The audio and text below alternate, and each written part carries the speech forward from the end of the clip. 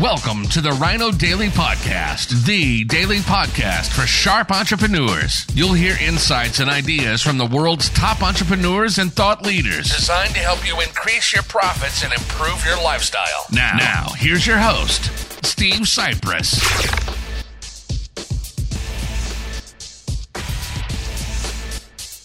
Direct Mail, Monday, October 5th, 2020. Steve Cypress here. In case you're wondering, we talk about this a lot. I hear this all the time from small business owners. Probably didn't hear it about 20 years ago, but ever since the internet became and all kinds of shiny objects came along from it, business owners keep asking themselves, do offline marketing ways work? Do they still work? Isn't everybody just looking at the internet? And does anything offline work? And number one on the list, my experience, is direct mail, because it costs money to print words onto paper, buy envelopes, put stamps on them, or if you use postcards, still a lot of costs involved with direct mail compared to, can I just put up a tweet, put a post on Facebook? Can I just send out an email? Of course you can. And people that know me know I'm famous for constantly saying I live in an and world, not an or world.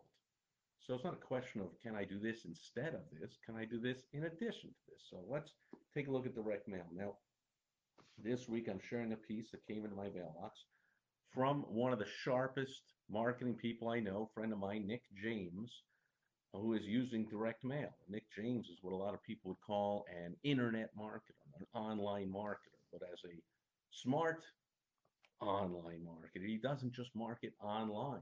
In fact, said he's a friend of mine. I've met him, which means I've met him in person. It's not simply sitting at home in his underwear on a beach somewhere with a laptop, whatever, and just doing everything over the internet. Smart business owners, smart entrepreneurs, smart marketers use offline and online strategies to connect, communicate, advertise, market, sell, influence, whatever you want to call it, with other people, right? So, a few things I can notice just from the envelope alone. Check it out. Nick, who is over across the pond, as they say, in the UK somewhere, but he registers a business here in the US. So this is sent from a United States address. And Nevada, being extremely, or Nevada, I'm not sure how to pronounce it these days, is famous for having being very friendly to corporations. A lot of corporations are originate in Nevada, and so that's where Nick, if you ask me, has chosen to set up shop with his corporation, Nevada. In fact, now I think I met him either in Nevada or in California. But when you set up a corporation somewhere, you can then get a tax write-off to go visit your corporation, not probably every week or every month, but a couple of times a year. So he gets to write off that travel, and you can do so as well. Second thing I want to mention is that this piece is sent from Wichita, Kansas. So located in Nevada, the CEO or the person on the return address here lives not even in the country, lives over in the United Kingdom, and it's sent from Wichita, Kansas. Now, I have done business with 3 different direct mail fulfillment houses in Wichita, Kansas. So I believe that he has gotten a fulfillment house, which means you get the piece written and then you send over the file to a fulfillment house, or it's automatically generated with software. Every time someone buys a certain thing, sends a message to a fulfillment house, and the fulfillment house prints out whatever letter or messages or package or whatever it is that you have on file with them that will go out when triggered by this message. In this case, I make sure to get on a buyer list of a lot of top advertising marketers, a lot of top companies, and Nick is one of them. I'm on a buying list. So Nick likely has a list of emails, prospects, suspects, people that have joined the list, opted in, as it's known, for some kind of free information to watch a video or get a free download or whatever it is. But am I suggesting that you invest money to market to those people? No. So I'm not saying that I suggest you willy-nilly pay money and send out direct mail to every single person who's opted into your list, even if you do have their name and email and somehow physical mailing address. But I'm saying for a buyer's list, people that have bought stuff, even when they buy on the internet, you're going to get their address of because it comes with the payment information.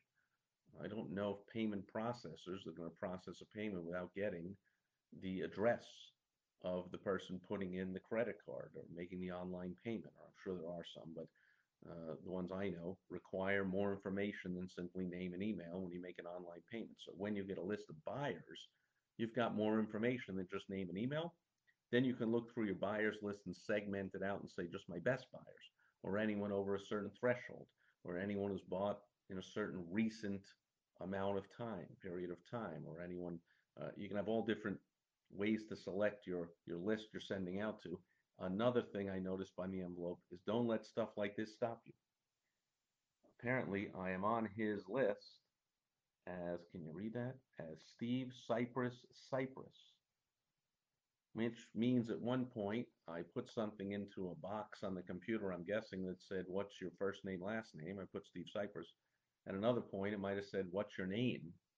And I put Steve Cypress. And now it put Steve Cypress into the first name field in the customer relationship manager, the CRM software. So it comes out as Steve Cypress Cypress. Well, don't let that stop you from marketing to your buyers. Just because maybe you have a strange name or a weird name, or you got, in this case, you got my name wrong, so what? So what? Don't sit there and wait till you comb through your whole list of thousands of buyers or hundreds or 20 or whatever it is. Send it out. I don't care. Like I just said, I understand why that happened, and almost undoubtedly it's my doing.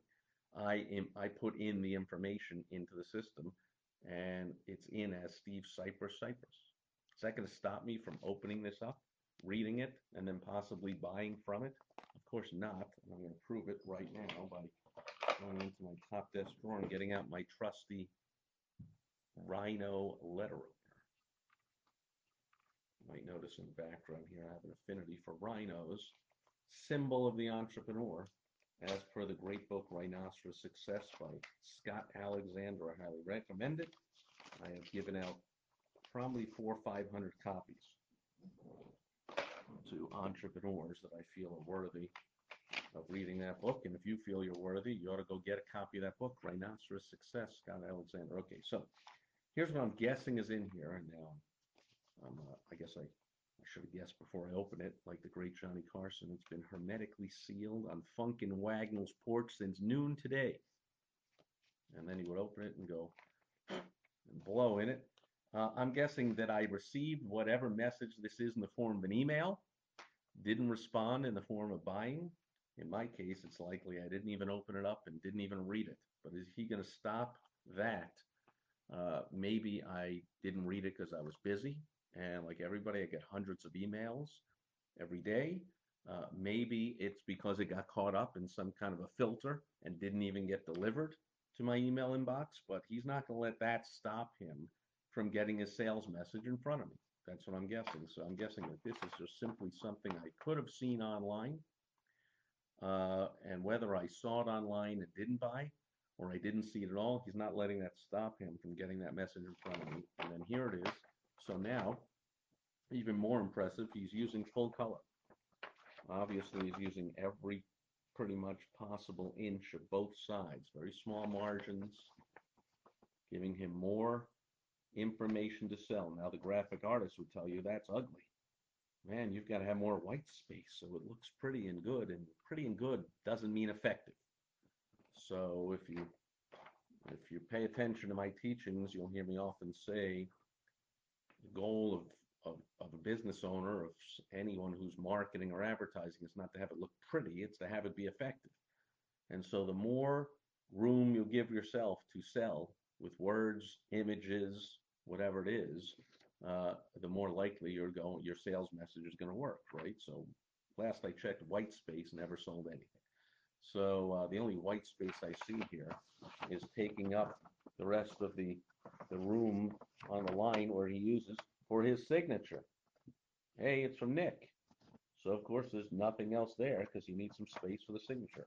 Everywhere else, lots of copy, which means words that sell, and some images here. And sure enough, it is up variable printing, very smart, starting out with my name.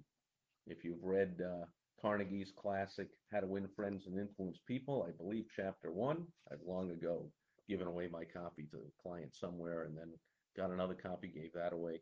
But I believe chapter 1 is there's no more sweeter sound to a person than their own name. So you start off, boom, Steve Cypress.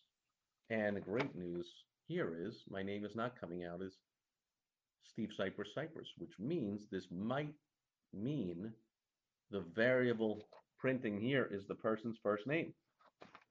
I could say Steve, when you join me, blah, blah, blah. But since somehow I've put into his system that my first name is Steve Cypress, hence the envelope coming out to Steve Cypress, Cypress, the letter coming out to Steve Cypress. I believe it might come out to other people with just their first name. And then again, he's using my full name here, and that tells me even more that this sentence, Steve Cypress, over the last 2 years, I've been blah, blah, blah. It would likely mean first name only. Steve, over the last 2 years.